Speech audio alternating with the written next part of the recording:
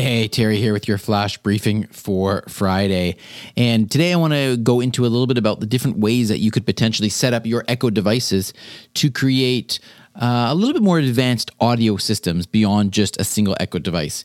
And I think there are three main ways that you can do this. You can have multi-room music, a stereo pair, speaker set of Echo devices, or a complete home theater system using your Echo devices. So let me explain just a little bit about each one so that you have a better understanding. And then if you want to go ahead and set one of these up, then you have a better sense of what's involved. So multi-room music. This allows you to play your music in multiple rooms across multiple Echo devices. So you can have the devices in different rooms and they can be added to multiple groups.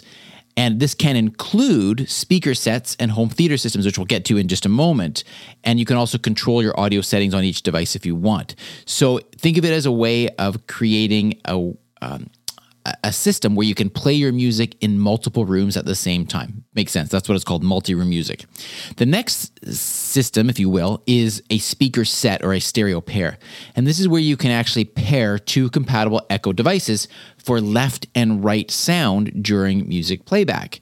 You can then have the option of adding an Echo sub for deeper bass, but these devices have to be in the same room, and the audio settings, like volume, are shared by all of the devices in that set, unlike with the multi-room music where you can choose the volume, for example, of each one of those devices. Okay. And then the last one is a home theater system. And this is where you can pair one or two Echo devices with a Fire TV for your home theater. And that can include an Echo sub as well. It supports some of the more advanced audio features like Dolby Atmos. But when it comes to choosing volume and other settings, those are shared by all of the devices in the system. Your Fire TV remote can control the home theater volume, but not the TV volume by default, just so that you know that. But that is adjustable in the Fire TV settings. So devices in a home theater group need to be in the same room, and that's a little bit about it. So I hope that gives you an idea of what you can do and some of the options with your Echo devices.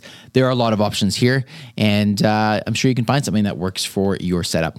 Have a wonderful day. If it's a holiday for you, then have a great day off, and we'll talk to you again tomorrow. Take care.